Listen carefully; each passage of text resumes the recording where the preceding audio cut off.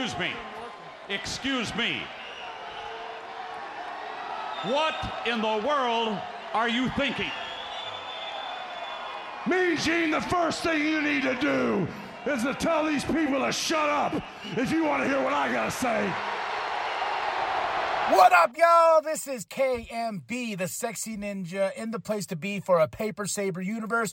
Welcome to the New World Podcast, brother. And we're talking about Ring of Honor, June 1st, 2013. I am very sorry I did not get to this show as quickly as I usually do.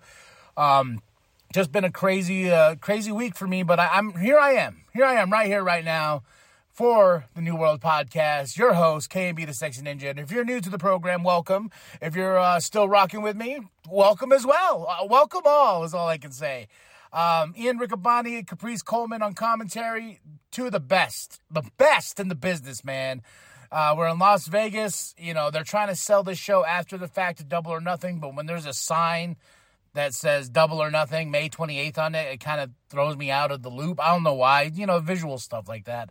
I've seen a lot of people give a lot of crap about the crowd not being there. Well, they do these shows at the starting, before the actual Dynamite starts, so the crowd's not all fully impacted yet.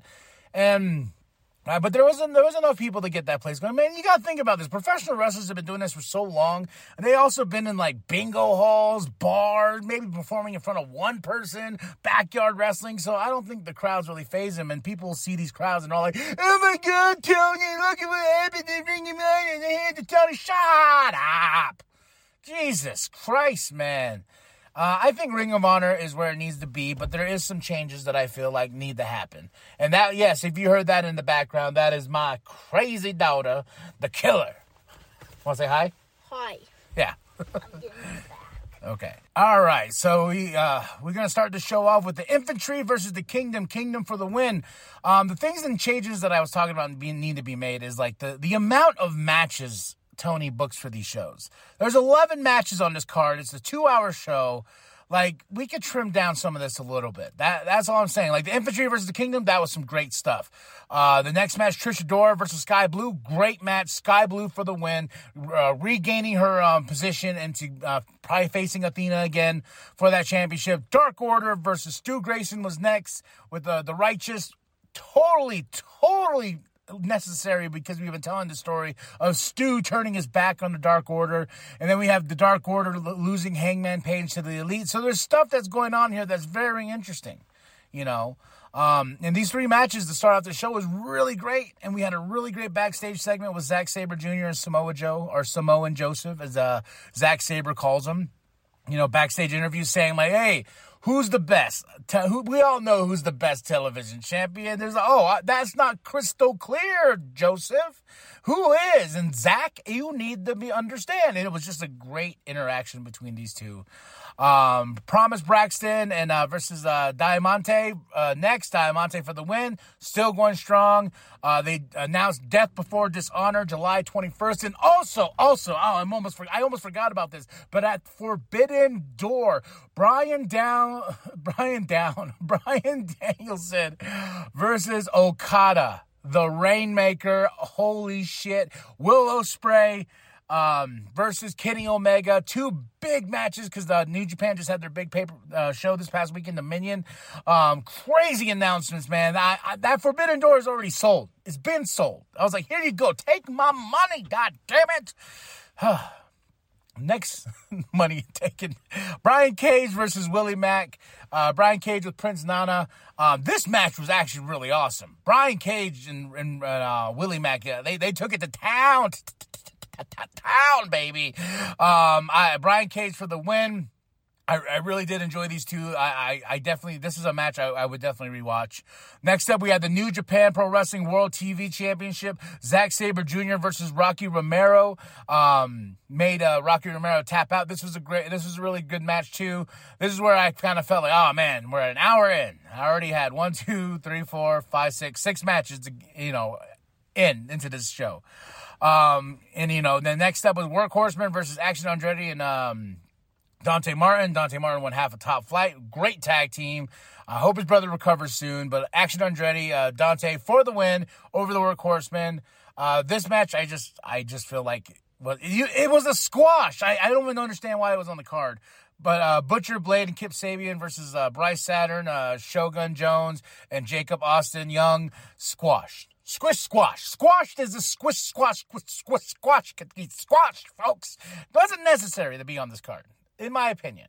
Second match, Commander Bandito and Vikingo versus Spanish Announce Project. Another match, I feel like it was cool. There was some cool spots, but I didn't feel like this should have been on the show. You know, we could have gave a little bit more to the main event. And the main event was the Ring of Honor Pure Championship. Katsuyori Shibata versus Alex Colon. Man, this was a good pure championship match. Shibata for the win, and then show some honor. I love Shibata, the wrestler. This dude has gone through so much, and I'm glad he's kind of getting his shine here. And, you know, and as I was watching the show, the crowd was slowly filling in. And by the time we got to there was more of a crowd there. So I'm glad that Shibata got to shine that light. Then the big main event, Ring of Honor Women's Championship. Athena puts up that title against Kiera Hogan. Even though that Athena won, Kiera wasn't having it. Kiera wasn't having it, folks. She wasn't having it at all. She would beat the shit out of Athena. Athena beat the shit out of her. It was just a back and forth beating the shit out of. I was just like, holy shit, what's going on? You know, Athena being dominated like that has not been seen before. And Kiera Hogan is showing her teeth, and she's showing her grit, and the fact that she attacked Athena. This is far from over. And I was like, okay, this is a story we could tell with Kiera Hogan and Athena. I like it, you know, because we had that interaction last week and stuff like that, you know. So we are building here. But yeah, just the matches of the night for me was the Infantry versus Kingdom. Brian Cage and Willie Mack was really good. And of course, these last two main event matches. Overall, I give this show a 2.5 out of 5, just because there's just some things that could be done. You know, we could trim some fat here and there, but I still enjoy it. I love Ring of Honor, and Honor shall live on as long as I'm part of the Honor Club and keep watching the shows. And this was episode 14, so 2.5 out of 5. There we go. Bada bing, bada boom. June 1st, 2023, Ring of Honor edition in the bag. Forbidden Doors coming up. We got Death Before Dishonor. We got All In. It's all wrestling all the time in my house, isn't it? Mm-hmm. Too much? So much. So, like and subscribe. Share it with your grandma. Share it. Share the bum down at Walmart. Whoop, whoop. What she said. Have you heard her? Want to try it again? Want to be louder? Yeah. All right, ready?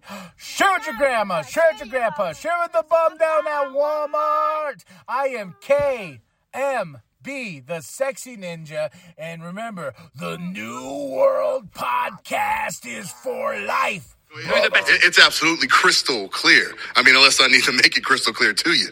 Oh, it's just a little foggy, Joe, because it's not quite clear enough who the best television champion in professional wrestling is.